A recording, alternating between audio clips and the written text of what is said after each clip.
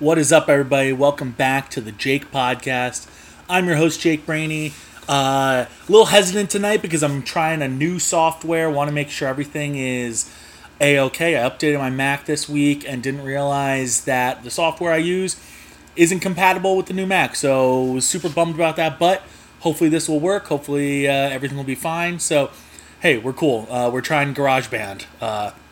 So this episode might be a little crazy. But got a lot to get to. Really excited. A lot has been happening, and it's been a wild July full of sports. Right, the Olympics is on. NBA Finals just finished up super late this year. You had the MLB trade deadline was today. You have the NBA draft was yesterday. Oh my God, yeah, like that's one of the biggest stories. So a lot to get to. But first, I want to do something crazy. I want to do something live, something I've never done before, and it is a live taste test. My mouth is salivating. I don't know if you can hear me. I'm so excited. We have what might be the biggest game changer in all of fast food. I went out and I got the Popeyes new chicken nuggets. Now, they claim these are the best and that it's just changing everything that there is about chicken nuggets. So I said, let's give them a shot. All right, so I had 2 nuggets with me, and I got a little bit of the blackened ranch sauce and the bold barbecue. Going to try one with each, and then a plain bite as well. All right, let's go, because right now McDonald's has good nuggets. Okay, Wendy's is fine. It's passable. Chick-fil-A nuggets are the best though. So let's see, what does Popeyes bring? They've got a good sandwich. They got good biscuits. And they're local. Okay, so we're going barbecue first. Wow. Okay. Very, very crunchy. A lot like the sandwich, where it's got that crunchy exterior. And if you like that, you're going to love these. Sorry that you can hear my chewing. I'm not sure if it's coming in super loud, but that is really good. It is a lot of meat. These nuggets are, by the way, they're huge. Like, this one is almost the length of my pinky. It's the length of like 2 notches on your finger. And it's like thick. And like I said, it's crunchy. So, here we go. We're going with the blackened ranch. Yeah, these nuggets are amazing. It's going to come down to if you like them, if you like your Popeyes chicken sandwich versus your Chick-fil-A. Chick-fil-A, not as breaded, still really delicious, but and their nuggets are kind of the same, like lightly breaded, whereas Popeyes a little more breaded, a little crispier, but it's like bigger, and you get like more meat on the whole thing. I love their sauces too.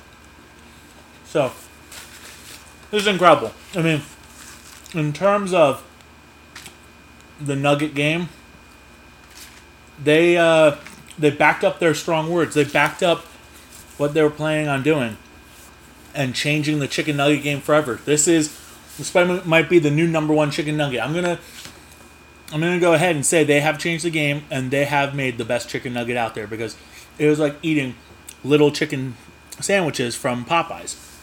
Popeyes knows chicken. Don't mess with them. And they're open Sundays. Just saying. $3.99 for an 8-piece. This is incredible. Definitely a game changer, and the number 1 nugget. So now that I've gotten that out of the way, I didn't even have that on my original podcast plan, but I just thought about one. I was driving around earlier. I was like, oh, you know what? This is what I want to do. This is what I'm going to add. So, all right. So first things first, the Cleveland Indians are no more. That is right. They have changed their name to the Cleveland Guardians starting in the 2022 season. This was one of the names that they were considering.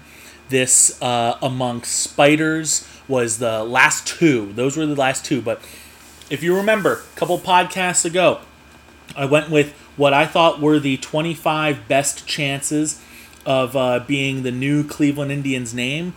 Guardians was one of the ones I gave the best chances to.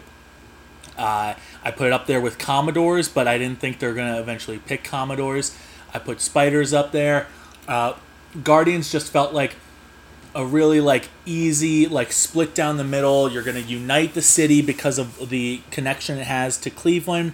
It kind of even sounds like Indians, but it's a completely different change.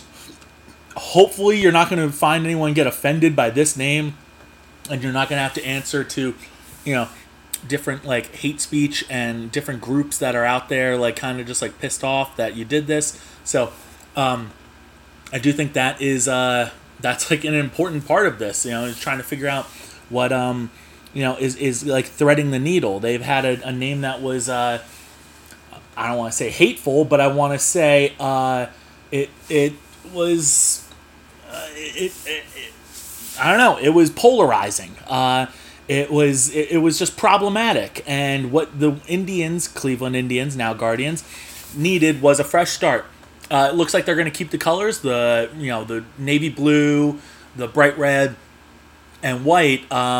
Which I like because I've always liked their colors. I didn't want them to switch to the Cavaliers colors or the Browns colors or like a gray based one, which a lot of people were saying they might do. No, I like that they kept their colors. And the funny joke around there is that the Dolans didn't have to buy a full new name, that they kept the Deans on there, which I think is hilarious because the Dolans are proven to be cheap. So yeah, why not, kind of mess with them a little bit. But I think this name is really good. So when we thought about it in the beginning, and first of all, like I've come to terms with them changing the logo, changing the name, and all that stuff. So I'm not like judging this versus Indians. I'm just judging this versus like the other options out there because we all knew they were changing the name. They've been working on it for like 4 or 5 years, phasing out Chief Wahoo, and then announcing they're going to change the name like 2 years ago, and then basically playing for the Indians for like a year and a half. It was like just bound to happen, right? So, like we look at this versus the others.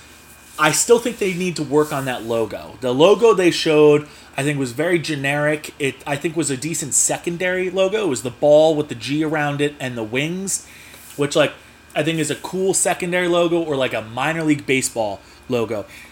I don't think it is a, like, 2021 professional baseball team logo. Like, I think you got to do better than that. And I think they will. I think that, the logo will have a little bit more to it. There are a lot of great fan suggestions out there. I know you can't just pick a fan suggestion. However, I think there's so many good ones out there that you realize, like, we got to do something with that.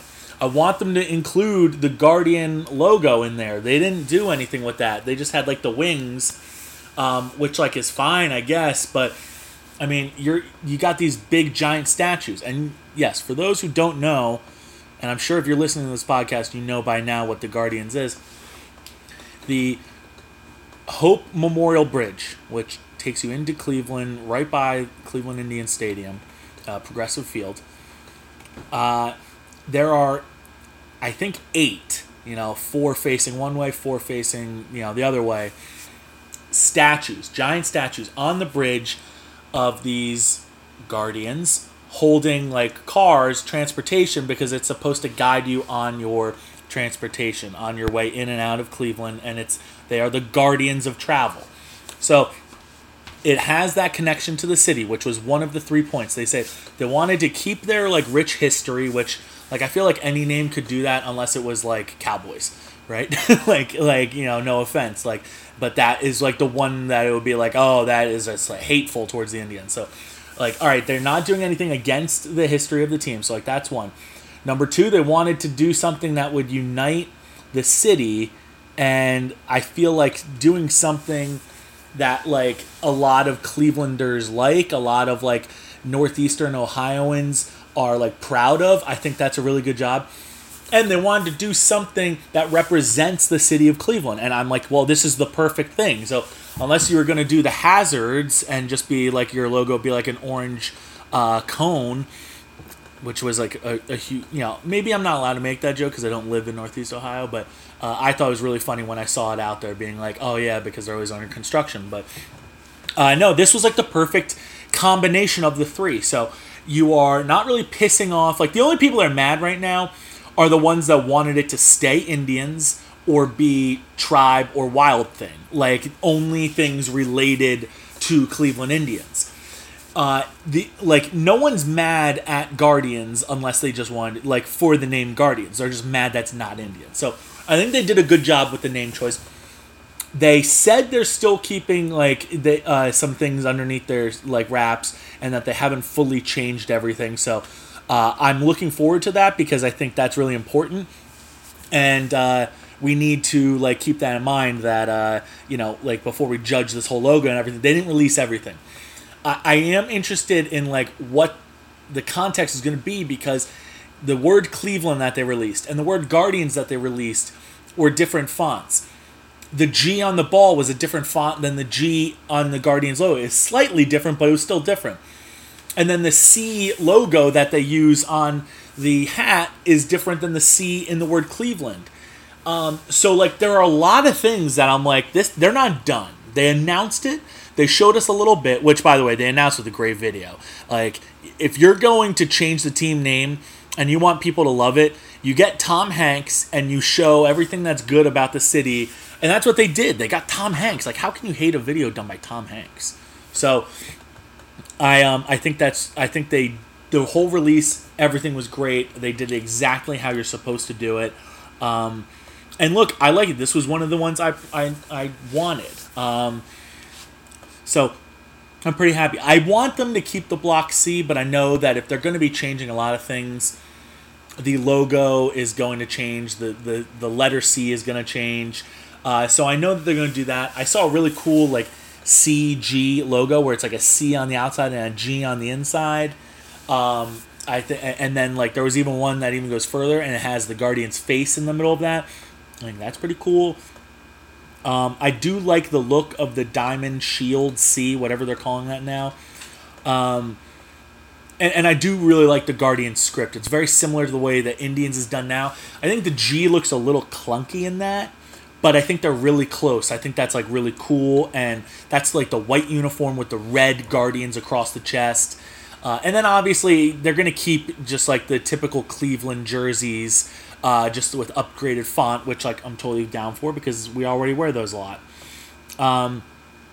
Just need to include more of the statues and make sure the letters aren't so clunky. But this is exciting. The Cleveland Indians, this is a bad last season. Not to mention our coach had to step down. Tito Martinez, yikes. Terry Francona, he had to step down. He's had health problems in the past. I think this one's hip related. He's having double hip surgery. So best of luck to Tito. He's gonna miss the remaining season. He's only 8 or 9 wins away from having the all-time franchise record for wins. So it must have been a real gut punch for Hargrove to come so close. He was only 10 short or 11 short, and Francona passed him last week. So Francona is just shy of the record. So it must have been a real gut punch for Hargrove to come this close and not get it. For Francona to come even closer and not get it because of health reasons would be a real bummer. But it sounds like they're going to bring him back. It sounds like he's not retiring. He's just stepping away for the remainder of the season, and that he'll come back next year. However, it is funny that the guy who never had a sub-500 year with us leaves during his worst season, where the Indians are dealing with a lot of injuries, and of course he's 50-49 when he steps down, which obviously it's not part of the plan. It's not I don't think he was well, let's see if I can get to the record and step down after, and also keep a 500 record. I don't think that was his intent, but maybe he saw that he was going to slip below 500 and was maybe stop now. No, I don't think that has anything to do with it. But the future of the tribe, I'm still going to call him the tribe. By the way, it's going to be really hard to flush that. And tribe isn't the offensive part of the name. It's not the offensive part of the logo or anything like that. I understand people are still probably going to have a problem with me calling them the tribe. What it is what it is, whatever. It's just a nickname, and it's not an offensive nickname. But the future of the tribe, I think, is bright. They're not going to make the playoffs this year, right? They're 50-49. They're not going to go 40 and 20 down the stretch. That's just not going to happen. They have more tough games. They're starting another tough series with the White Sox, who loaded up yet today with their a couple more trades. We sent Cesar Hernandez their way, who's going to help them, which helped because they traded Nick Madrigal away. So they're not catching the White Sox. They're 8.5 back. Even if they went out and bought some players and like really pushed, they were still going to come up short. They're probably not going to get the wild card. They're like 5 out there, maybe a little less than 5, but there's just too many teams that were like really loading up. The Yankees are trying to make a run. Oakland is trying to get in there. It's too many good teams that aren't dealing with the injuries that the Indians have. So the future is fresh. The future is bright. Jose Ramirez isn't going anywhere. They have a really solid pitching core when they're healthy. Obviously, like Plesac is having a bit of a down year. McKenzie's having a down year. And then Bieber and Savali were both all-stars before they got hurt. So, if those first two guys kind of rebound next year and grow into their age a little bit, add into the top two that we have, not to mention we have reinforcements at the starting pitcher position. I think our pitching is going to be really good again next year. Relief, we have a great bullpen already. They're kind of burnt out right now because they've been overworked because our starters barely make it like 2-3 innings these days. So they're getting gassed a little bit right now, but we have some really cool top-end relievers at the end of the bullpen. And I think when it all comes together, we're going to have a great pitching staff next year. And look, we'll have Jose Ramirez at third. Franmil Reyes is proven to be like a legit threat at the DH, like a guy who hits 270 and just a bomb every other game. Like a real bomb, too. He hit over almost 900 feet worth of home runs the other day, in 2 homers, which is insane. And then Naylor's down for the year, but he was starting to look pretty good. He's either the right fielder or the first baseman. They have some nice pieces. They loaded up with some more young guys. The middle of the infield, I've talked ad nauseum about how many good shortstops we have that are going to be ready in the next 2 to 3 seasons. Next year, Gabriel Arias, Tyler Freeman. I think those two guys are the first ones to get shots at short and second. I think Ahmed Rosario is going to be traded. Maybe they'll get another. Maybe they make a move. Maybe they're like, hey, you know what? We're not all these middle infielders are going to make the cut. Maybe we trade Ahmed Rosario. Maybe we trade, Daniel Johnson and J.C. Mejia, and we get a more established young starter that's under control. So, like that might be a deal that we might see next year. But I really like the direction of the team. Not gonna make the playoffs this year, but it's going to be a lot of fun to watch them in the future. I think the Guardians will be a very good franchise going forward. So, all right, that's Tribe Talk. I will give a little top 5. I wanted to do a couple top 5s tonight, but my top 5, the first one I'm going to do is I'm going to rank the logos. Now that like the Tribe logos, they've updated it, I want to do the main logos that we've seen from Cleveland. And I'm going to just stick it to the lettering, right? Because I'm not going to include Chief Wahoo, because that will upset some people. But I wanted to go into it. So, all right, number 5 I'm going to put is this Shield Diamond C. I don't know what they're calling it. It's my 5th favorite one so far, only because it hasn't grown on me. I think I'm going to like it in time, but it's new, it's fresh. We don't really know what to expect of it. Number 4, I think it's just going to be like the plain C that we've used in the past. It's just like blah. Actually, no, I'm not including that. The number 4 is going to be the script I. Script I is it's okay, right? Like there's nothing special about the script I, although it is an I and it's not a C, where we have seen a lot of C's in the past. The block C, the crooked C coming up, the diamond C. But the I was fun. It just came with these horrible uniforms that were like vests. That's what I didn't like about those. But the script I on its own, pretty cool. Very different. Not a lot of teams had like an eye before. So I like the script I. It just was accompanied by a bad one. Number 3, I'm going to put the Crooked C. I think the Crooked C was it was used like in the 40s, and then they brought it back again like recently. I've seen it in a lot of like throwback uniforms, but I do like the Crooked C a lot, and I think it's so weird to do a top 5 of things that you need visuals of. But the Crooked C I have as number 3. Number 2, I have the Block C. That's the hat I wear the most. I love the Block C, and I think it's like a timeless one, and they should just go off of that normally. Like they should always keep that in. Maybe make that their Sunday uniform, as they do like the old Block C, and just like kick it back with what they used to have. And number 1, after run down the 5. 5 was the Shield Diamond C. 4 was the Script I. 3 was the Crooked C.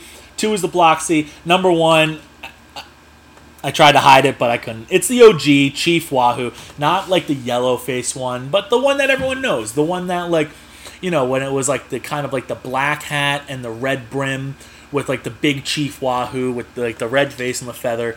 Like I understand like it's offensive and a lot of people were upset with it and it had to go. And I just want those listening to think like, hey, I understand and I get it and I understand why they can't use it anymore. It's just the one that I associate with the Cleveland Indians, with like the team that I fell in love with, right? Early, in the mid 90s, when I was getting into sports, the Browns left. They left Cleveland. They were pulled out of Cleveland to go to Baltimore. My dad wasn't a Cavaliers fan. He was a Knicks fan. And so like my Cleveland sports heritage really was like baseball above all. And those 90s Indians teams, man, they were awesome. They were so good. Hall of Famers on the team. They had all-stars everywhere. They hosted an all-star game. They were crushing it. They were like, the sellout streak. Made 2 World Series. Were in the playoffs every year. They were like taking it to some really good franchises. 90s Indians, that was like Chief Wahoo at his like, like I feel like that's the logo I fell in love with because that was the team that I fell in love with. So anyway, that is my number 1 logo. It's not coming back. It's not going to be part of any like, retro day or anything like that. And I understand why they went away from it. And I'm totally fine with that. Like they made the move. They made the move. So, all right. So moving along, also staying in baseball, just outside of the Cleveland, there was a trade deadline today and man, it was monumental. One of the biggest trade deadlines I can ever remember. They knew it was going to be big, right? It was a day early, too, by the way. Like, that's the funny thing is that July 31st has typically been the trade deadline in years past. However, this year, because it was on a Saturday and there was a lot of Saturday games, July 31st being a Saturday, they were like, we're going to move it up a day. We're going to make the trade deadline the 30th because most teams will play at night. And you won't really have to worry about like pulling guys and making sure guys aren't hurt or anything like that. Like they could just go about it, which like I like that they did that. So there were some big moves. I mean, there's too many moves to mention like all of them. However, you gotta keep in mind like when they do trade deadline talk, they're always pumping up guys, and it's like if they mention 10 guys, 2 might get traded. That's just how it's been. They'll mention guys like Max Scherzer, Jose Barrios, Trey Turner. They'll mention all these like all-stars and these like young studs and everyone. And it's usually like a pipe dream because you're like, nah, I'm not going to give up. For some reason, this year, all these teams were just like, we're all in. The White Sox, the Dodgers, the Mets, the Yankees, the Padres, the Giants, so many teams were like, we're going all in. It's crazy. So the big news is, all right, Chicago Cubs, the team that beat the Cleveland Indians in the 2016 World Series, which, by the way, I still say the world is a better place if the Indians win that World Series. And that 2016 Cubs dynasty that never wins a single World Series. And the Cubs continue with their drought being like they were so close. and it came down to Game 7 of the World Series. But no, they outlasted the Indians, who couldn't come over their injuries. They won the World Series. But they traded Anthony Rizzo to the Yankees. They traded Javi Baez to the Mets. They traded Chris Bryant to the Giants. They traded Craig Kimbrell to the White Sox. Unbelievable. Just like, they dismantled that team. And I gotta admit, like, if you're going to sell, this is the way you sell. That's the way you do it. You say, hey, we're gonna get a bunch of, like, we're getting rid of our guys. It stings. It sucks. It is what it is. But we're not going to peel off the Band-Aid. We're going to rip it off. They traded Anthony Rizzo last night, and they traded the rest of the guys this afternoon. And that way, it's like, you know what? It doesn't hurt as much when, like, over a long period of time. It's like, no, it's just one really bad afternoon. I remember crying when Bartolo Colon was traded. And it sucked. But, like, if they traded, other guys that same day... I remember when Jim Thome was signed with the Phillies. If these things just happened at the same time, maybe, like, I'm less upset, you know what I mean? So, if you, like, that's the way the Cubs did it today.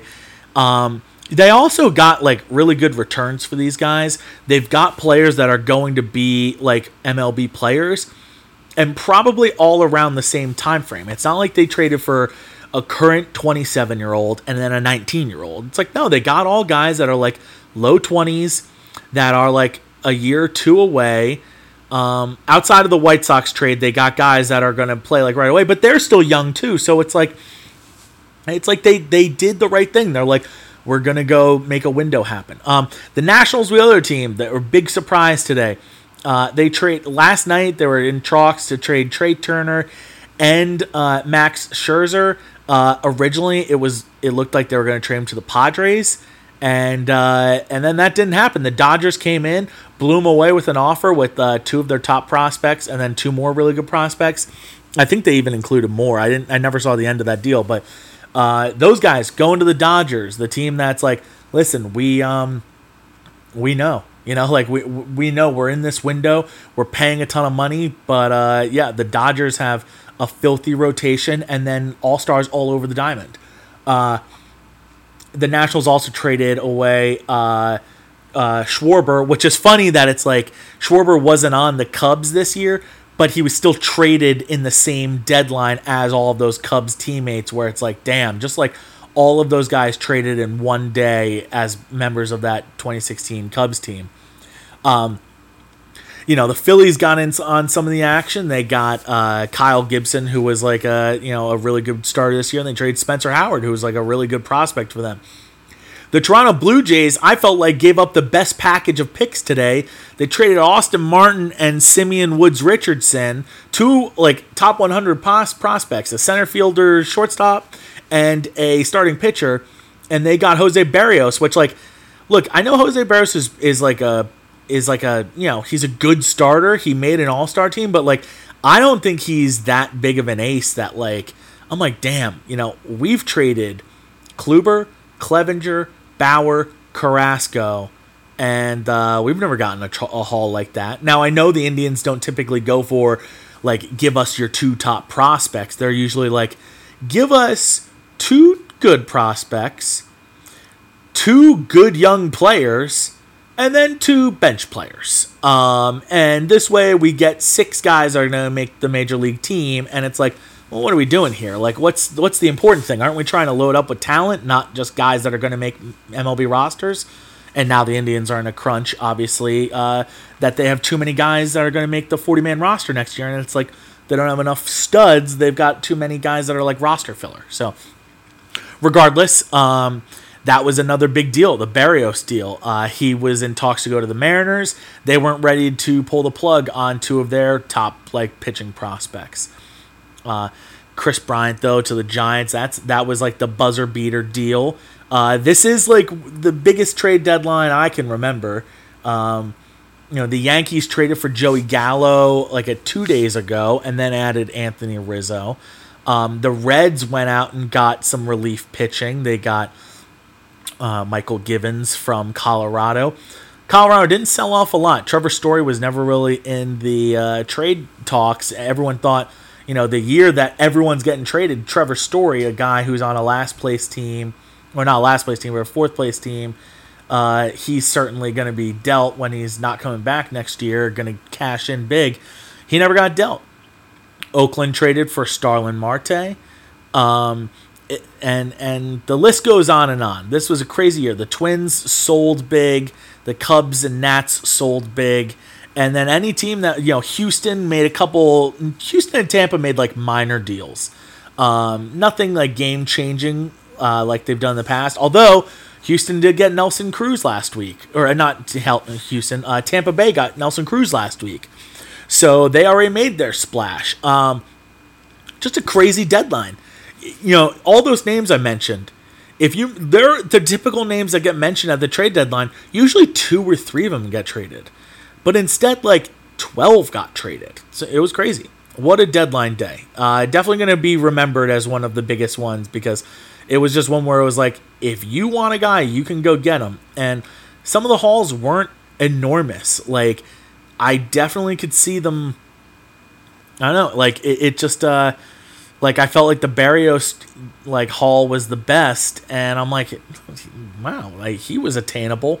Anyone could have gotten him then if if you could get Barrios for that, you could probably get someone else for that too. So I don't know. It was a big day in the MLB trade market, and hey, it was it was a big one. So the other events going on, the Olympics. The Olympics. Hey. A lot of talk right now. So we're early into the Olympics. American basketball team, not doing too well. Swimming is doing well. Volleyball doing well. Gymnastics is the one that's kind of the big talk right now. Because Simone Biles stepped away recently from the team, saying that, listen, I need to focus on my mental health. This is just too much of a strain on me. It's it's too much. And to me, I totally get it. Mental health is really important. And before, I feel outside of the last 15 years, no one ever wanted to talk about it, and maybe even less, maybe 10 years. No one ever wanted to talk about it. And nobody ever wanted to do anything about it. And if you're dealing with it, you're cuckoo. So,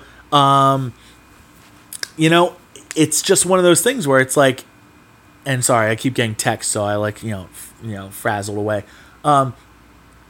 She was a bit brave to come out and say these things because it's not very popular. Now it's becoming more popular. It hasn't been in the past. So this is very polarizing for a lot of different people because they see it and they say, you're representing America, right? And I'm going to look at the 2 very extremes of this, and I'm going to find this middle ground, and I'm going to tell you how to meet me there. The people that are criticizing her, they're the ones that are Michael Jordan would never. Who's the one guy that came out and he was Michael Jordan would never come out of Game 7 of the NBA Finals. And it's well, number one, Michael Jordan never had to play in a Game 7 because they always won earlier, which is funny enough that he said that. But I get the point he's saying is that this just wasn't a thing in the past. Now, if you want to call her soft or if you want to call her brave, this guy and these people that are criticizing her are saying, you need to decide earlier if you're going to step out because you're taking away this shot.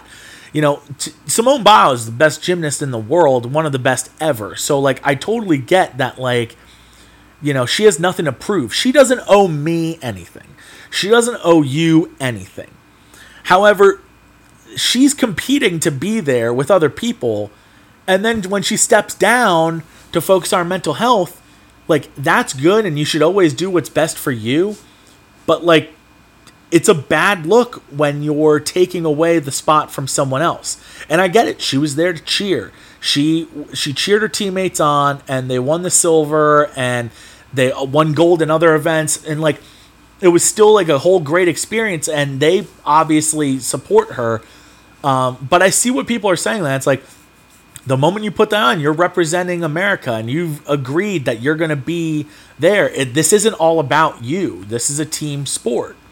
Even though there are some individual events, there could be other Americans there competing in your place that like are stuck at home watching and are like, that could be me there. So I totally get that side of things, but it doesn't mean like, it doesn't make her selfish. It doesn't make her a quitter. It just is something that comes with the territory of Gen Z, of 24-year-olds in this day and age. And that it's like, it does come off as like a little selfish. I'm not saying she is selfish, but when you think about it, she's making the decision for herself, and it's like tough shit for everyone else.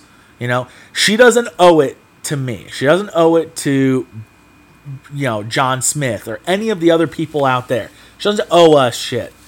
But I think she owes it to the others on Team America to, if you're going to be part of this team, you compete.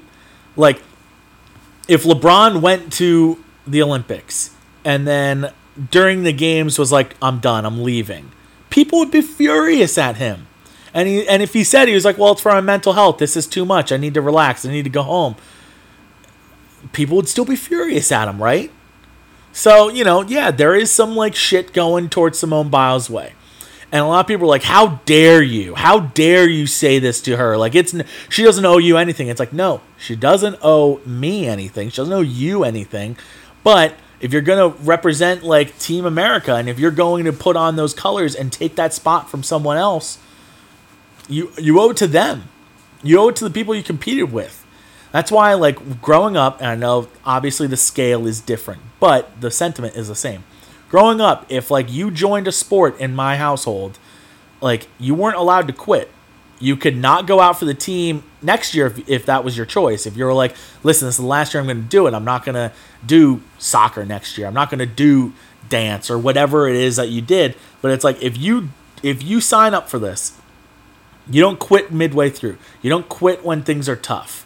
You don't like stop just because you aren't interested anymore. You can stop after the season, but once you sign up to do something, you could be taking someone else's spot. So, like, once you decide, you guys stick it out for the remainder, and then afterwards, if you change your mind later, you change your mind. And that's another thing that, like, you know, I know it's different. It's rec soccer, and it's it's St. Catherine's soccer or baseball, like.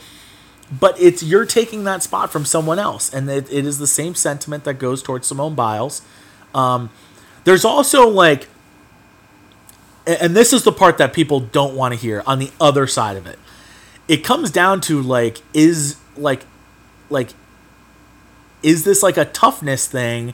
Whereas like in the 90s, like, yes, you're always going to tough it out, like tough. And now it's like, it's a lot more comfortable to be sensitive, to be, like, you know, to like kind of let people out with their feelings, to let people show their emotions. And if they don't want to do something, they just don't do it. They quit. Like that is more of like the sentiment these days. That's more popular these days to do that. So yeah, it's like, it's just a little different, you know, to like, you know, kind of thread that needle. Because you're like, on the one side, you're like, okay, you can criticize her for quitting, but like, she has to focus on her mental health. But at the same time, it's like, is this just a popular thing to do, is to like stop the moment you're not enjoying something, when it's like, yeah, sometimes I don't enjoy taking out the trash. I still gotta fucking do it. Like, I don't enjoy, like, you know, mopping up. You still do it. Like, there are things you do sometimes that you don't enjoy, that it's like, if you want to retire from gymnastics, like, go ahead. Like, fine, step away. But to, like, do it right in the middle of the Olympics, you know, it's fair to question. It's fair to make those questions. So, all I ask is with the Simone Biles stuff, like, you just ask the right questions. Don't freak out at her for stepping away. You know, don't assume this or assume that. Like, she's got her reasons. It's okay that she stepped away. she has to live with the fact that she walked away from her teammates and stuff and took a job from someone else. But like, don't get so offended. Don't get like, it's so 2021 to just get offended by anything. And the moment Simone Biles stepped away, people were like loading up their guns. They were getting ready. They're like, okay, here we go. I'm gonna kill any one of those MAGA guys who say that she's a quitter. And then you have people on the other side that are like, if those libs tell me that she's allowed to quit and step away because it's her feelings, I'm going to lose it. And it's like, oh my God, it's like this with everything now. You're both wrong. Like, it's in the middle there somewhere. She's allowed to step away, but at the same time, she owes it to her teammates. That's all. So, aside from that with the Olympics, there are, Team America, they lost to France in their first game. They looked horrible in the qualifiers, but they didn't have a full team. But we need to address this. People are comparing this to like the Dream Team and everything, right? Okay, the Dream Team from '92, right? That was the year. I mean, the best players in the world were all Americans. That's not the case anymore. You can make an argument that the best player in the world is Giannis. You can also make an argument that the least amount of the top 15 players in the world, right? Because let's say you send 15 guys on Team America. Usually, well, that's the 15 best players in the world. Not anymore. Luka Doncic, Giannis. I mean, like, Jokic. There are guys, there are Slovenians, there are Spaniards, there are Greeks. There are guys on every team, Australians, making the All-NBA rosters and stuff. So you're not getting the full roster. If you look at the All-NBA list now in 2021 and the guys who are on this team versus the All-NBA list in 92, like you've got like 3 All-NBA guys now, whereas you used to have like 12. So you're just not getting the amount of top guys as you are. Not to mention the amount of guys that are sitting out, like Kawhi injured, sitting out. LeBron retired from international play or whatever. Then you have like you add in the fact that it's like some of the top guys are out, some of the top guys aren't Americans, and then some of the guys on the team just haven't even finished their season. Like the Milwaukee Bucks and Phoenix Suns just finished the NBA Finals last week. 3 of those guys are on the team. Like, it's like they got to be exhausted. They got to be so tired. Not to mention, this season was like a drag after last season being like a really weird one. So it's like, this is just a really bad time. Now, they still got Kevin Durant. They still got Bradley Beal and Dame Lillard. Those are, that 3 right there, you should win it all. You should not be losing to Evan Fournier and Rudy Gobert. Like, I'm sorry. It's just that that France team is not that good, where Jason Tatum, who's the 4th best player on the floor and 4th best player on his own team and is just not helping. Drew Holiday cannot be your best player in international play. We're better than that. No offense to Drew Holiday. Fortunately, it's not over for them. They can still go out there and win gold, but they need to turn around. They need to like step up, and they need to play, team basketball. They can't be blaming Pop and being like, "Oh, Coach K would never." Like, it's like, well, you know what? Coach K's not here anymore. You guys gotta man up and fucking beat these other teams, because this is like embarrassing. We cannot be losing to France. Like, we invented this game. We have most of the best players. Go out there and win. I know it's not the Dream Team, and you're never going to have that because international basketball is so much better now than it was in the 90s. Like, you cannot deny the level of competition is so much better today than it is. It still isn't as good as we should be, but it's just insanely different now. So, all right, moving along, because outside of the Olympics, there's not much to talk about there. All right, so now I do want to get into another Olympic thing. now we're talking about it. You're watching the Olympics and you're like, man, I would love to do that, or I could do that. Like, how cool would it be to be an Olympian? And, it got me thinking, another top 5 around the corner right here. What would be your, like, top 5 Olympic events you would want to do, right? And I'm not going to get into the nitty gritty, like, exactly which, distance and things like that. I'm not going to do that. And just like, which athlete would you want to be? Which, like, if Jake Brahney was at the Olympics, what would he like to be competing in? So, I kind of just kept it to the Summer Olympics because I'm not even into winter mode. I don't even want to think about Winter Olympics. So we're just going to stick with the summer ones. Honorable mention, I mentioned rugby because I've played rugby and it's, it's a lot of fun. However, I did not play sevens. I played it in the summer when, like, we kind of just did, like, tournaments and things, and I'm not a sevens player. Sevens rugby, if you watch that and then you watch 15s, you're like, oh, I see. I know who they're taking off first. They're taking me out of the field first when you cut from 15 to 7. It's mostly all guys that are all the same size. They hit hard, but they run like they're fucking running backs is what they are. It's, if America had a team of sevens, it would be, Jamal Adams, Nick Chubb, Derrick Henry, and then you'd fit in a couple wide receivers that are like, Julio. Big guys that can hit, that can tackle, that can run. 15s is where you get guys. It's like, okay, now you have, your offensive linemen and defensive linemen in there. And then you have the speed guys on the outside. You have a little bit of difference, on who you're out there. But with sevens, it's like, nope, everyone's pretty fucking big and pretty badass. Not to mention, everyone there is badass. They're rugby players. Rugby, honorable mention in there. If it was bigger in America, I think it would definitely be in my top 5, but it's just not that big here, and I don't think it's ever gonna be because we kind of have our hierarchy of sports.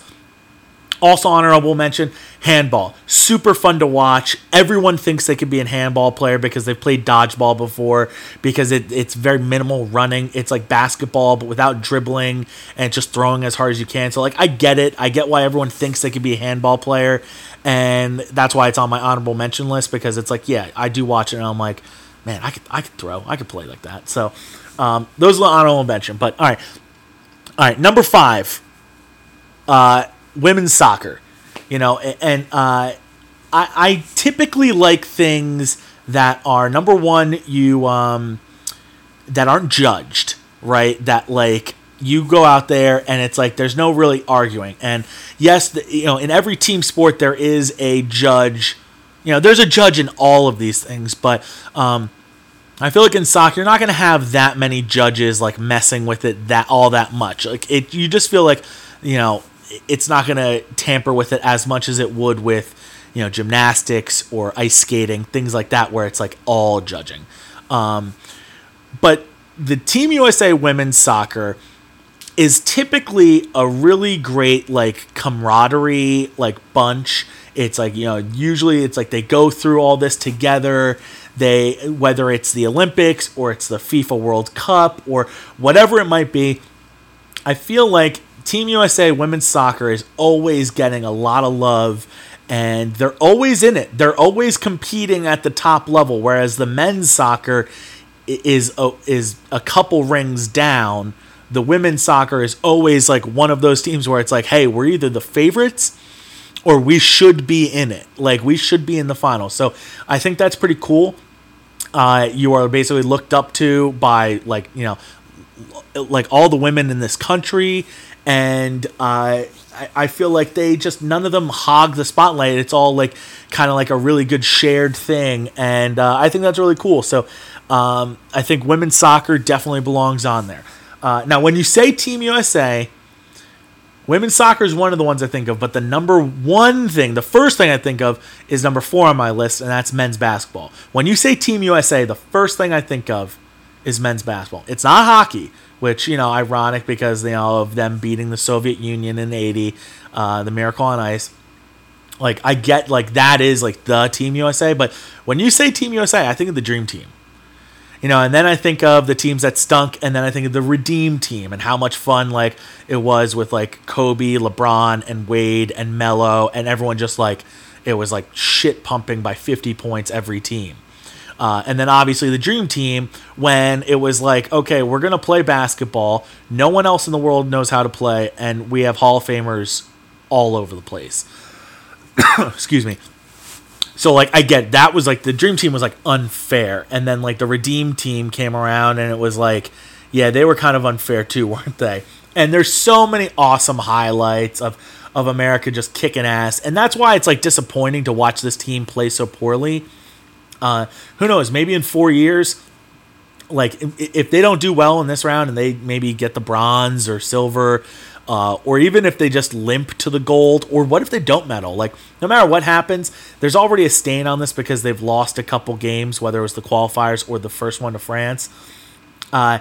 So maybe they need to like have a down year so that in 4 years when they come back, I think it's the 2024 Olympics because this is technically still the 2020 Olympics. In 4 years, 3 years now, when they come back, they have a younger squad. Maybe Durant's on it, but it's like a team led by Tatum and Trae Young. Like kind of like the young stars of the league. Maybe they'll be just like a lot different because I feel like there's just like a transition right now. Like we don't know. Like, are we a team that shoots well, or are we a team that just out athletes everybody? Because that's what we've always been. We've always been the team that just, we have the best athletes, we're going to come at you, and you're not going to stop us. And, like, over the last, 8, 12 years, that's changed a lot. Whereas, like, okay, we're not going to beat everybody on athleticism. We have to beat everybody on our gameplay, which, like, should still happen, but, excuse me, it's not. So, like, and then when the shots aren't falling, you lose. Like, it's one thing to be like LeBron, Wade, and Kobe are out there. They're going to play defense, and then they're going to run up on you, and you're not going to be able to stop them in the fast break. But when you're just playing a half-court offense, and you're like, okay, our superstars are going to, isolate and then kick out, and you're going to make the shot, it's still the same rim. You're still shooting that same percentage. It's not like you're taking layups on little guys. You're shooting threes, and those shots aren't really falling. So that's my criticism on them right now. But regardless of everything that's happening now, still want to be on Team USA. Because of the lore, because of who's been on the Dream Team and everything like that, I want to be on Team USA, and that's it. That's it. So, like, that's simple as that. Now, there is a reason that and soccer weren't higher.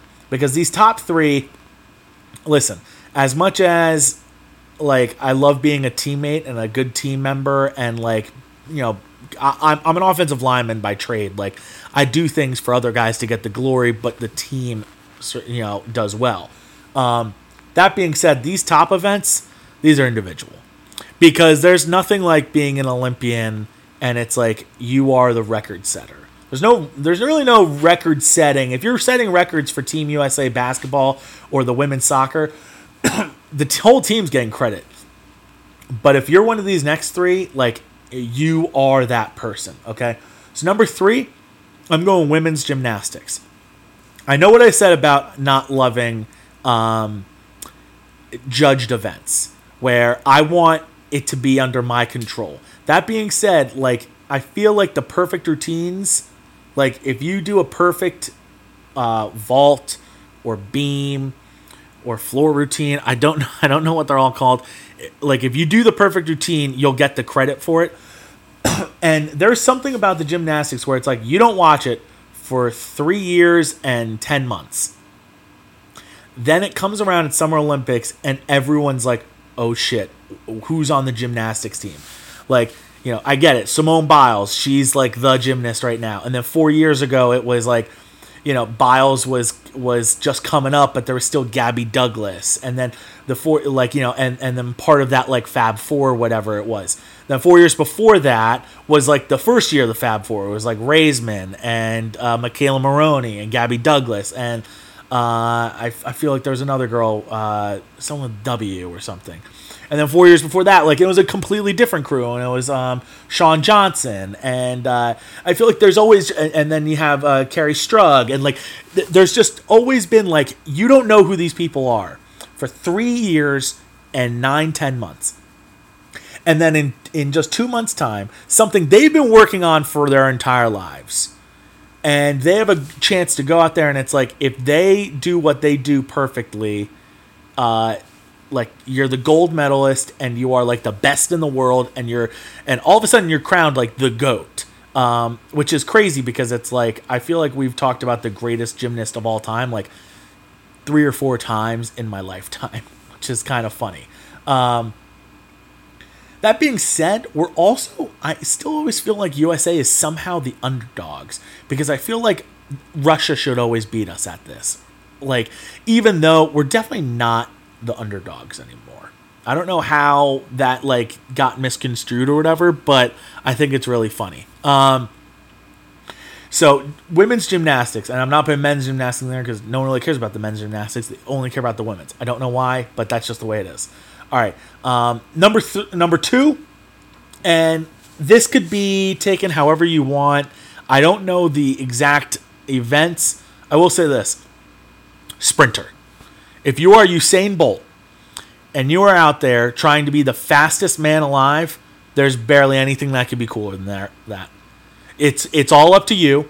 It's as fair as it can be, because there's judges, but it's just judges to make sure no one's cheating.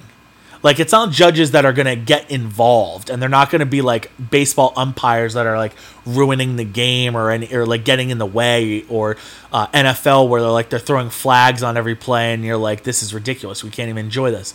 The only judges in sprinting are there to make sure it's like, okay, nobody left early, and we need if it's a photo finish, like, we need to determine who won. But it's like the public could still be the judge here. But when it comes down to it, it's like, it's as fair as it can be. You're either faster than them or you're not. And I just love, like, you watch the sprinters, these guys who are like, I am the fastest man in the world. And they're out there, and, I know Usain Bolt's not an American, but it was so much fun watching Usain Bolt just be like, I'm the fastest person in the world. I'm the fastest man in the world. And I'm setting world records, and I'm sprinting faster than you ever thought imaginable. Which is why I was so bummed to watch, who was the girl from Louisiana who, tested positive for marijuana, not be able to go to the Olympics, because like, that sucks. Like, she's literally someone we like should be looking up to. Like, who cares if she smokes some pot? Like, it's legal all over the place now.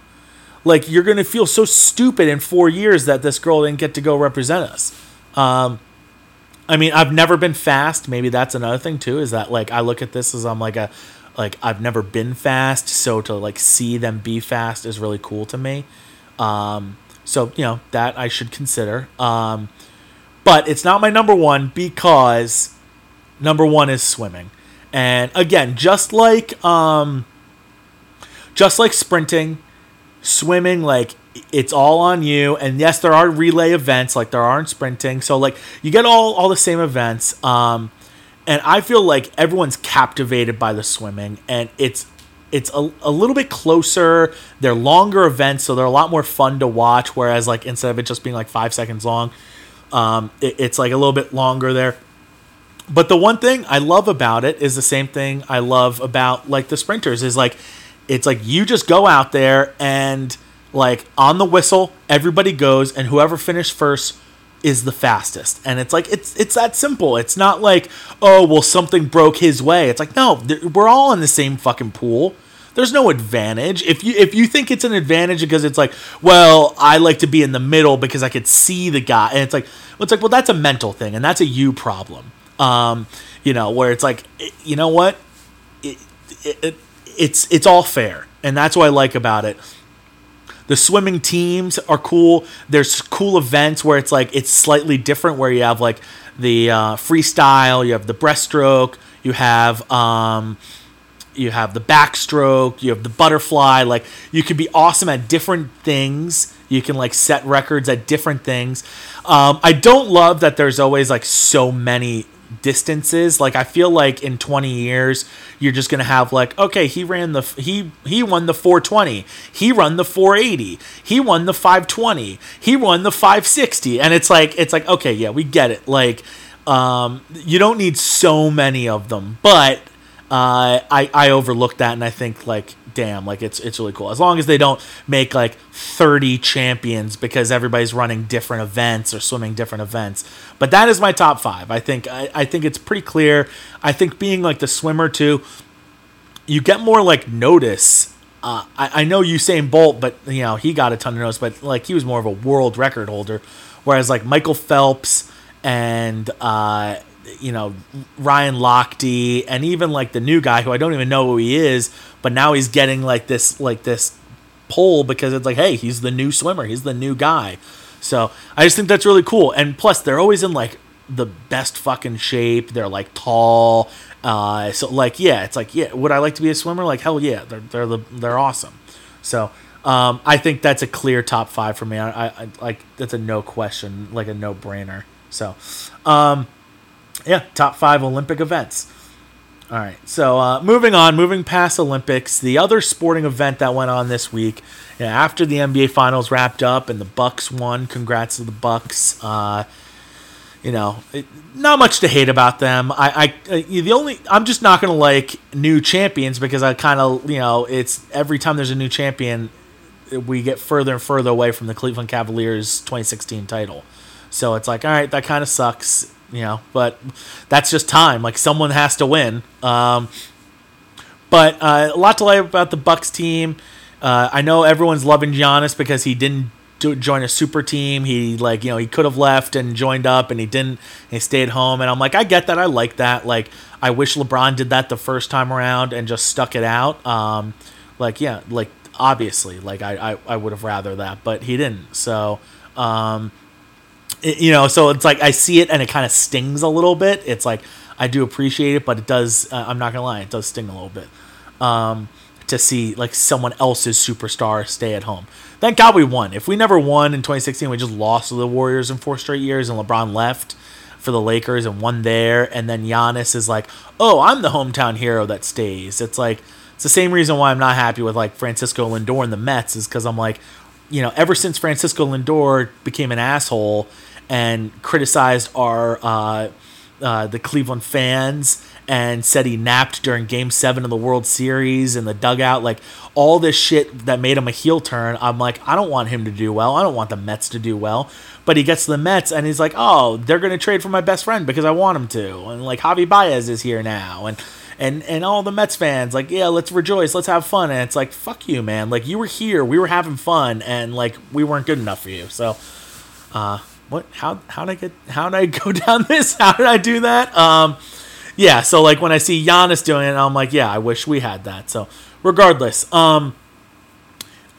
also had the NBA draft, and this was a fun draft because there's just this feel. Like sometimes you get the feel. The 2013 draft, you felt like these guys suck. You felt like there was no right option. There are some, like, they're pretty good basketball players, but none should be the first overall pick.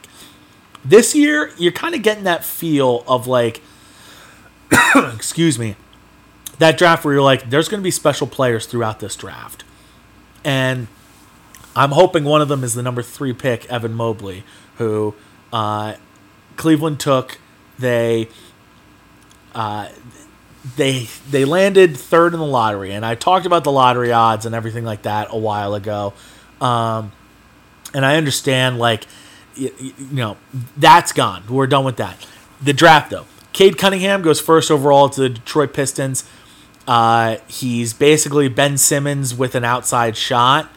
He is maybe not the defense that Ben Simmons has. I won't give him that much credit, but he is just like, he's that 6'7", 6'8" point guard where he's really a small forward, but his ball handling is just so good that you're like, yeah, you know what? He can run the point. He's going to be really tough to guard because he has great penetration. He's got a great offhand. He finishes really well. He's got a great jump shot, a great step back. He's a good 3-point shooter. He's got elite passing. Everything you could really want from him. from like your franchise cornerstone. And Detroit, they have some like players you like. They got Jeremy Grant. I like Jeremy Grant. He's a nice player. He's a good player. And then they had 2 guys on the all rookie squad. Like, I think both of them were second teamers, but it's like, this is how you surround your superstar. Your superstar is Cade Cunningham now, so good for them, the Pistons. Like, that's how you win a draft. Don't make it hard on yourself. Just take the guy that is a franchise player. Houston was the first team that had like a tough decision. And they went with Jalen Green, which, like, at the beginning of the draft process, I really wanted Jalen Green. And then come, like, close to the draft, I'm like, all right, it seems like Houston's going to take him. And I kind of just, like, was like, all right, well, you know what? Time to like Evan Mobley. And the more and more I read about Evan Mobley, I was like, good Lord, this is awesome. And I like Jalen Green. And I think Jalen Green and Kevin Porter Jr., like, I'm going to hate watching Rockets do well because that's the duo that we could have had. And, like, not just could have had, but, like, it feasibly should be here right now. But, like, hey, it's whatever. We got our guy, and Evan Mobley fits better with our roster. If we got Jalen Green, we're going to have to deal Sexton or Garland, but probably Sexton. Now that Evan Mobley is here, I mean, he's everything you ever want in a power forward. He is 7 feet tall, legit, too. Isn't it funny how, like, in the draft process, they're always 7 feet tall, and then 2 or 3 years into their career, it's like, no, he's actually 6'10". And it's like, well, why was he 7 feet when when he was like, when we're hyping him up? So, but he's a legit 7 feet tall. He's long as shit. His like measurables are even better than Anthony Davis when he came out, and he's got the defensive ability already that Anthony Davis had. So right away, you're getting like an all defensive player type of guy already, and he's 19, turning 20.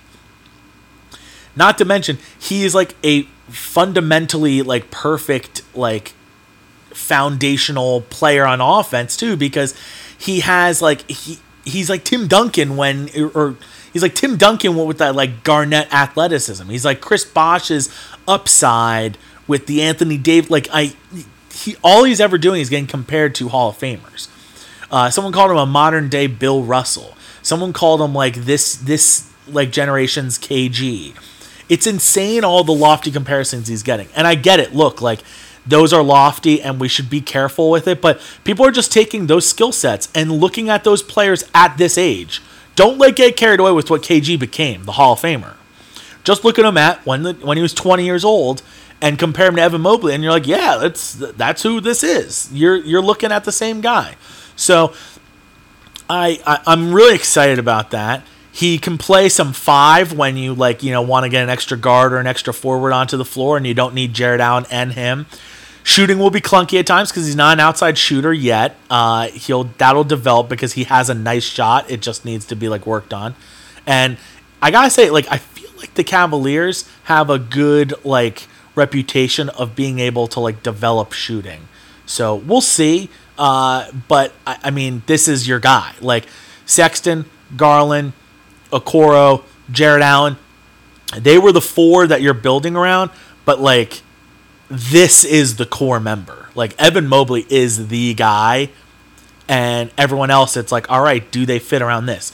Garland is going to be the perfect point guard to have with Allen and Mobley, because those guys are perfect in the pick and roll. They're perfect lob partners, and Garland is becoming great at the lob and like the lob floater game, because he's one of the guys that leads the league in like floaters made, which is like a wild stat that they keep now. But you have Garland and Mobley in the pick and roll game is going to be great. They have Allen there too. The Cavs have like a 5 that's like, yes, together it's kind of a weird look, but they're all under 24 years old. Like, and as long as they re-sign Jared Allen, and I think they will, I think they're going to sign him to a 4-year deal, which is fine because it's like when his deal is off the books, you can let him go, and then Evan Mobley gets that big contract and he slides in as your 5. I can see that working out really well. And Larry Nance is a really good bench forward to have, and he doesn't make that much money. They traded for Ricky Rubio. I love that move because they needed a backup point guard, and they get a guy who's had a lot of experience as a franchise point guard. So, I mean, like, I love everything the Cavs are doing. The rest of the draft, it was a lot of fun to watch a little bit of it. We were like going through a tornado warning, so I wasn't enjoying it that much. Regardless, it was a cool draft, and I feel like there are studs all over the place. I really like what the Hornets did. They got James Bouknight from UConn, a shooting guard, and they got Kai Jones, who is like a 4-5, similar position to what Evan Mobley is, but obviously he doesn't have the same like upside and same like skill set right now. But all that being said, I really like what they got because LaMelo was Rookie of the Year. He was a franchise point guard that you have, and it's like, surround him, give him a shooter, give him a lob partner, give him guys that are going to do well in the fast break. I really like what Charlotte's done. Obviously, I liked what Cleveland did. Didn't like what the Knicks did. I was surprised. They had the 19th and 21st picks.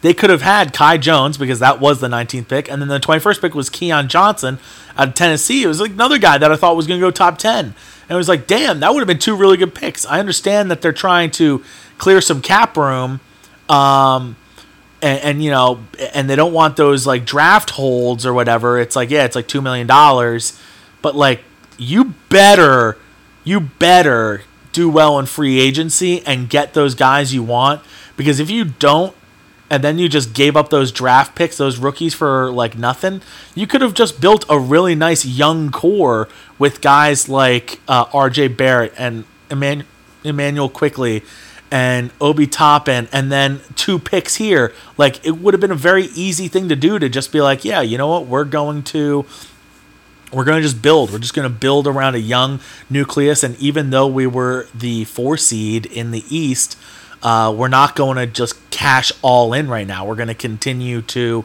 we're going to continue to build a young foundation. But they're all in on, going for, big superstars. Who knows? Maybe it's Kyle Lowry. Maybe it's Lonzo Ball. I really don't know what the Knicks are going to do. It doesn't seem like Kawhi is even playing next year, so I don't know if I would want to, go after Kawhi. And I don't think he's leaving anyway. He seems like he's going to stay with the Clippers. So it's just it's a lot. Like, NBA free agency is going to be coming up, I think, next week, and trades will be happening. Russ Westbrook was traded to the Lakers last night, which, like, it was funny because it seemed like they had a deal in place for Buddy Hield, which everyone was like, oh, that's perfect. That's just what LeBron needs, is an outside shooter while he's, driving and he's taking care of the ball. Hield is such a great spot-up guy. It's like, that's perfect. And then all of a sudden it's like the Washington Wizards are like, hey, how about, we heard about that trade. Do you want to give us those pieces and we'll give you Russell Westbrook? And they were like, yeah, all right, let's do this. Which, like, I still don't understand how the fuck they can get Russell Westbrook just, like, on money alone. They have 2 guys making combined, like, $75 million. So, when you combine that, and yes, let's say everyone else is off the roster or whatever, it's like, how can you take on another $42 million when you're only giving up 30?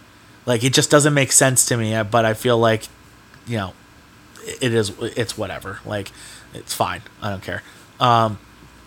But, like, does this fit what LeBron trying to do? Like, yes, it's another superstar to, like, take the pressure off you. But, like, if you want to build around LeBron, I feel like you need to do better than that. Like, Russ Westbrook is not the guy. I also wanted to see Russell somehow end up in Brooklyn.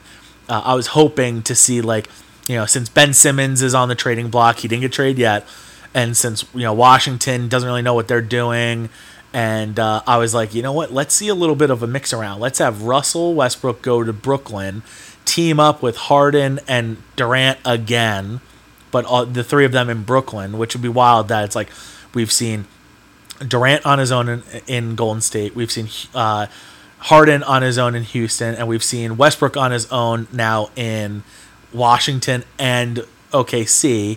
Then we've seen Durant and Harden together in Brooklyn, and we've seen Durant and Westbrook together in OKC, and then we've seen and we've seen Harden and Westbrook in Houston. So it's like And then obviously we've seen all three of them in OKC. I just wanted to come full circle and see all three of them in Brooklyn. It's like, that would be wild to see all three of them together, then two of them together, then two of them together, and then two of them together, and then all solo at different points too. It's just like crazy. So all that being said, Westbrook, LA bound. I don't think it's a great fit, and I said it last night, I'll say it again. Stephen A. Smith is going to have such a poopy diaper when it's not the Knicks or Nets versus the Clippers or Lakers in the finals. It's like, if it's not New York, LA, or Miami, because Miami's his favorite place in the world. If it's not those five teams combining for the NBA title, he's going to have such a poopy diaper, and he's going to cry, and people are going to say things like terrible city, and he's going to say, I never said that. But he's going to whine and bitch and moan, and it's so annoying because it's like, look, how many times have you had Detroit or Cleveland in the NBA Finals? Or like, what's so great about Boston being in the NBA Finals? Like, it's like, Boston's that great of a city? You love going to Boston? Like where is this coming from? Like what is this? Like, I just don't get it. I don't understand. And like, they freak out because it's Milwaukee and Phoenix. It's like, those cities are fine. There's nothing wrong with that. Live outside of your fucking bubble. Like, why does everything have to be in LA, New York, or Miami? So I'm just going to inherently root against those teams just because it's like, I'd rather see small market teams. And even though I like when Cleveland's like the small market team, I'd rather see small market teams start to own, and then people be like, you know what? I like going to these cities. I like Milwaukee. You know, I like, you know. Also, like, why Chicago always get placed in like the great cities? Like, because it's bigger. It's like, it's just as it's so fucking cold in the winter. You mean to tell me people like going to Chicago in the winter, but like Cleveland's unbearable? Like, where's the science on that? Like, where does that come from? So, also, Lance Lynn, Lucas Giolito are the same person. I'm watching the Tribe versus White Sox, and it's like, White Sox pitchers, they're all taking on this persona of, we're going to just talk shit when we're walking off the mound. It's like, congrats, you got Yu Chang, who hits 170 to swing at a pitch outside of the strike zone. Like, good for you, dude. Like, congrats. Like, oh my God. Like, what to brag about. Unbelievable. Anyway. All right, so with the NBA, done with that. Kind of done going through things for this week. I feel like there was a lot we did. We covered a lot. Olympics and basketball and baseball. But I do want to get through a little bit of movies because there have been a lot of movies I've watched recently. And there have been a lot of shows.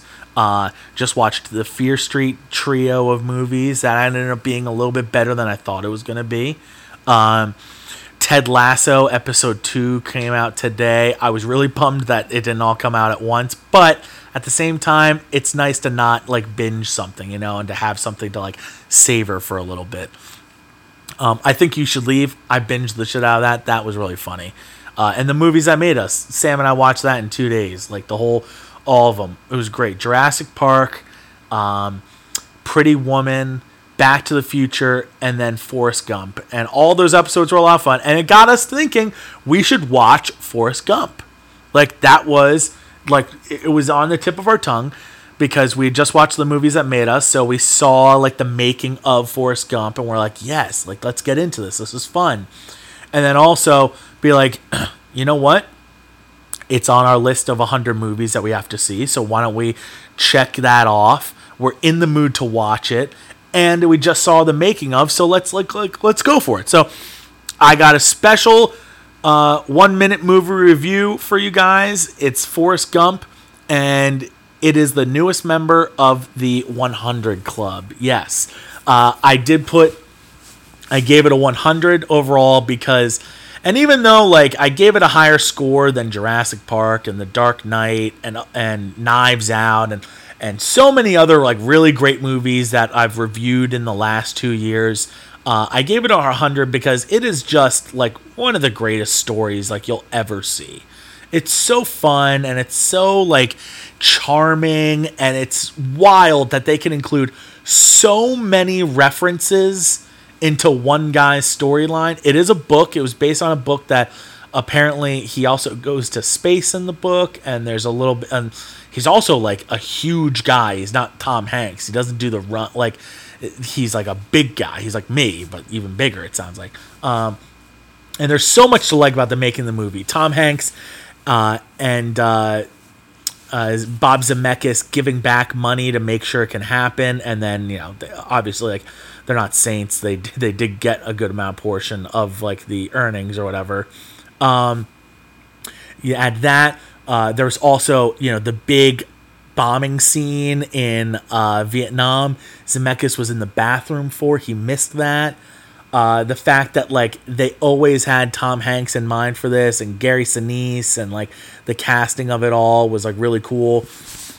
There's so many cool things. You got to watch the movies that made us. But Tom Hanks, I mean, he really brought the role to another level of Forrest Gump, because as you'll see in like other roles, it could be a very touchy subject to have someone playing someone who to put it lightly is like special needs or isn't all there, like but he did a really like tasteful job of it, and just showed that it's like, yeah, he's just different on the like different on the like reading level or whatever.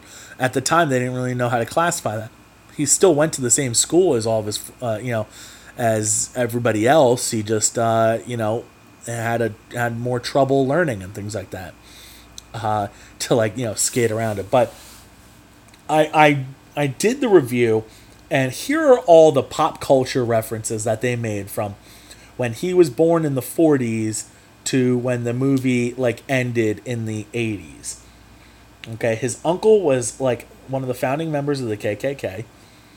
Elvis stayed at his house when passing through Alabama.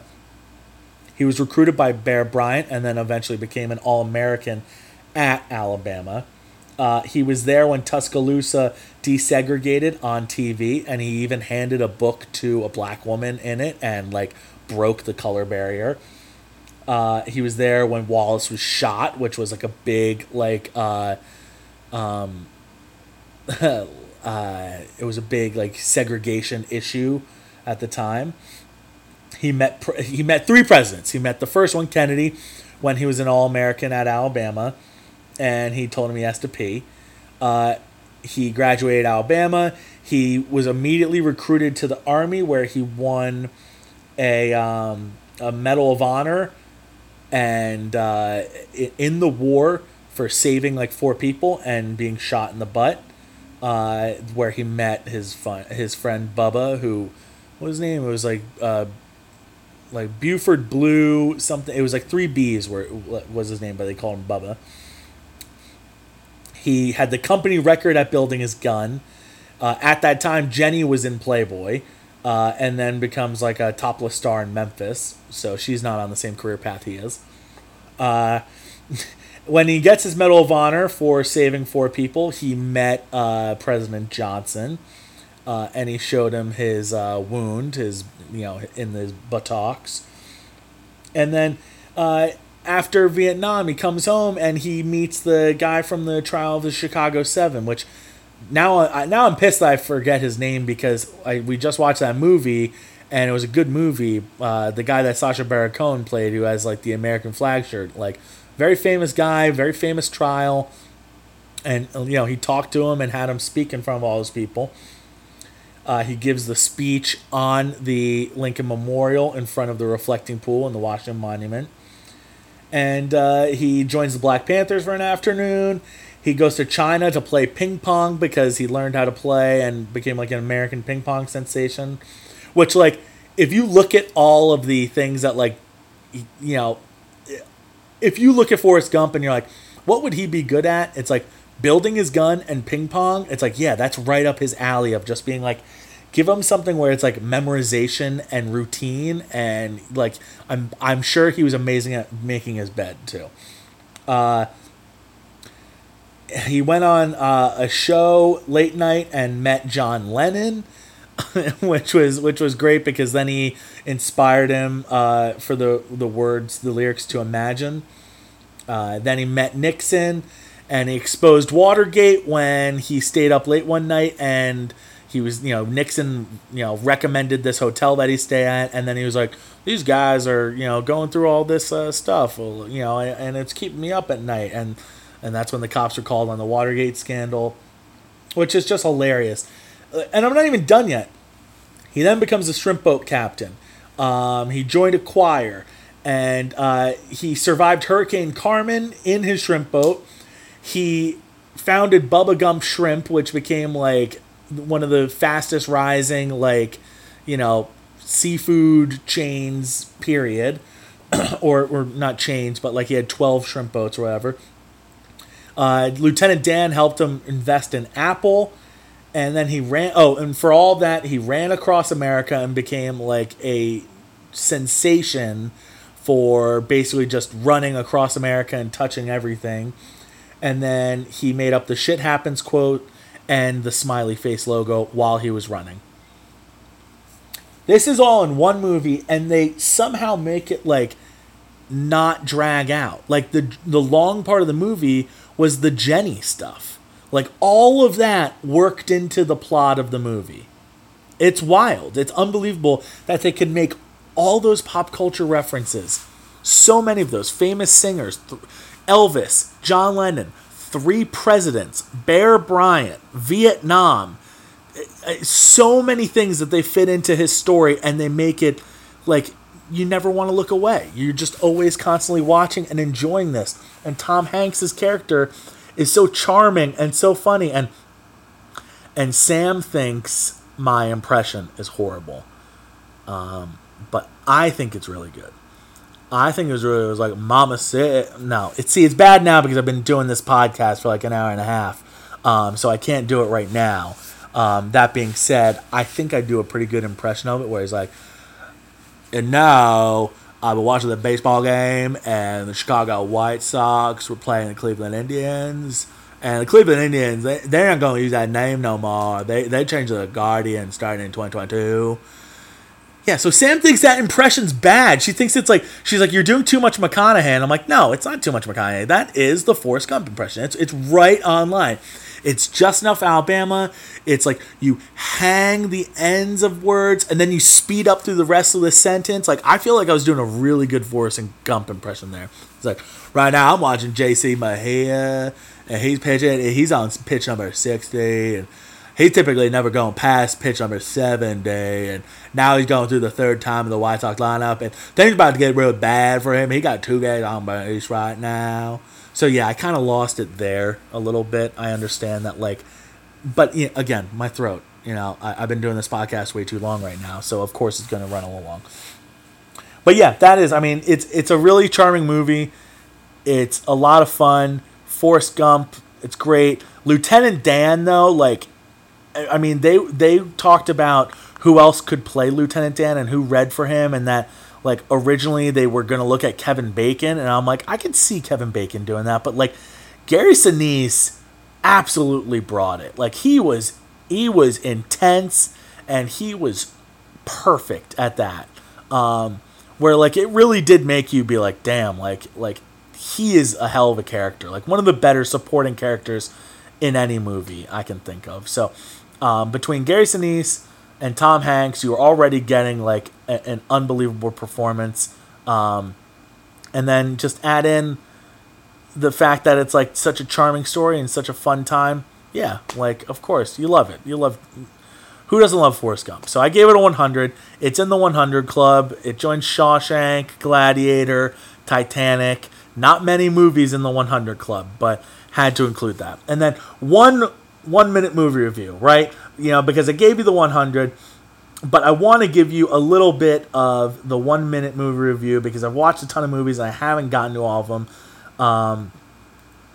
So I'm going to go with The Tomorrow War, which is on Amazon Prime, and I just watched it the other day. Sam and I watched it. It's starring Chris Pratt and come couple people. Sam Richardson, J.K. Simmons. The synopsis of the movie is that people from the future come into the past and tell us, listen, we need more people to fight because an alien species wipes out all of us, and we don't know how to beat them except recruit more people. And every day we send more people there, and they just die, and we don't know what to do. But Chris Pratt gets there. Obviously, he's ex-military, so he's pretty good. He meets his daughter while she's like older, because she knows how good he is and what he can help her with. But it's a really it's a tearjerker. I think it's a pretty good movie. In terms of alien invasions, it was good. You had to wait a little while to see the aliens. The aliens themselves were pretty fucking badass, and it was like scary aliens. Like, you know, you look at Independence Day aliens, you look at those were some of the best. These were right up there with like, holy shit, they're like tigers the way they move around. They're like big cats, and like they're hard to defeat. Their shells are like bullets aren't really getting through them, so they're scary as shit. They're moving really fast. But yeah, so they made a really good alien for it. I will say that one of the very emotional scenes of the movie, they had like the background was rendering the whole time, like it was moving, and I'm like, are you serious, Amazon Prime? Like, this is your big budget movie and effects are coming in bad? Like, I know the storyline is like has a couple holes, and like, but the acting was good. Usually that's where it falls through, is the bad storyline of the acting or like a bad finish. But like none of those were the problem. It was like the rendering. It was good. I liked it. I wish it kind of ended differently so that we could see like a sequel or something, because, you know, spoiler alert, he goes back in, you know, he goes into the future, he helps them, but it seems that all hope is gone because they're about to lose, and he's only supposed to be there for a week, and right before he sees his daughter get killed, he goes back in time, because it's like after the 1 week, you don't have to like be there anymore, and it zaps you right back in time. So he took the antidote back with him in time, and they just needed to get there before the aliens crashed. And then they determined that they're like, these aliens actually were here a lot longer than we think they've been. They were just frozen. So then they go look for them, they find them, they kill them. The female almost gets away, but him and his dad, J.K. Simmons, team up to kill, and it's really dope. Like, I would have changed a couple things because it got a little bit corny, cheesy at the end. It's whatever, but it was awesome, and I had a lot of fun with it, and I thought it was really cool. And when I heard that my dad didn't like it, I was like, oh man, if my dad doesn't like it, I'm gonna hate it. And turns out I was like, no, this is great. I don't know what you're talking about, Dad. This was cool. I'll watch it again. I might just turn it on right now. So that was the Tomorrow War. Overall, I give it like a 78. It's good, fun, action thriller. Sam Richardson's really funny in it. Some of the acting by the characters that aren't like the top 3 or 4 people is kind of shitty. It's a little forced at times. But I love the premise. I love the twist and like the hill that they have to get over. I just think like if I made it and you gave me all that, I think I made it a little bit different. That being said, still good movie, good action flick, good alien movie. You know, I feel like every year we need an alien invasion movie or an end of the world type movie, right? Like one of those apocalypse type films. Like if you went through the movie like calendar. Ooh, that's what I should do in my next podcast. That's what I'm doing in my next podcast. We're going to go through the 12-month cycle of movies and what you would expect, what you want to see in a 12-month period of movies. Let's say 2 movies each month. what type of movies come out. Do you want a Bond movie or like a Mission Impossible? Do you want like a big Marvel movie? What about like like a thriller or like a horror movie? Yeah, that's what I'm doing in the next podcast. Cool. This is fun. A lot of fun. Always figuring out what I'm going to do in the next pod. So, listen, guys, thanks everyone for listening. It's been a long time. A long podcast. I think we're over like an hour and a half now, but maybe 2 hours. I don't know. Hopefully this all comes out. This would really suck if this didn't work out because this is a new platform that I'm saving this on. So fingers crossed because I really want this to come out. All right. Thanks, everybody. And come back next week. We'll do another pod. All right. Talk.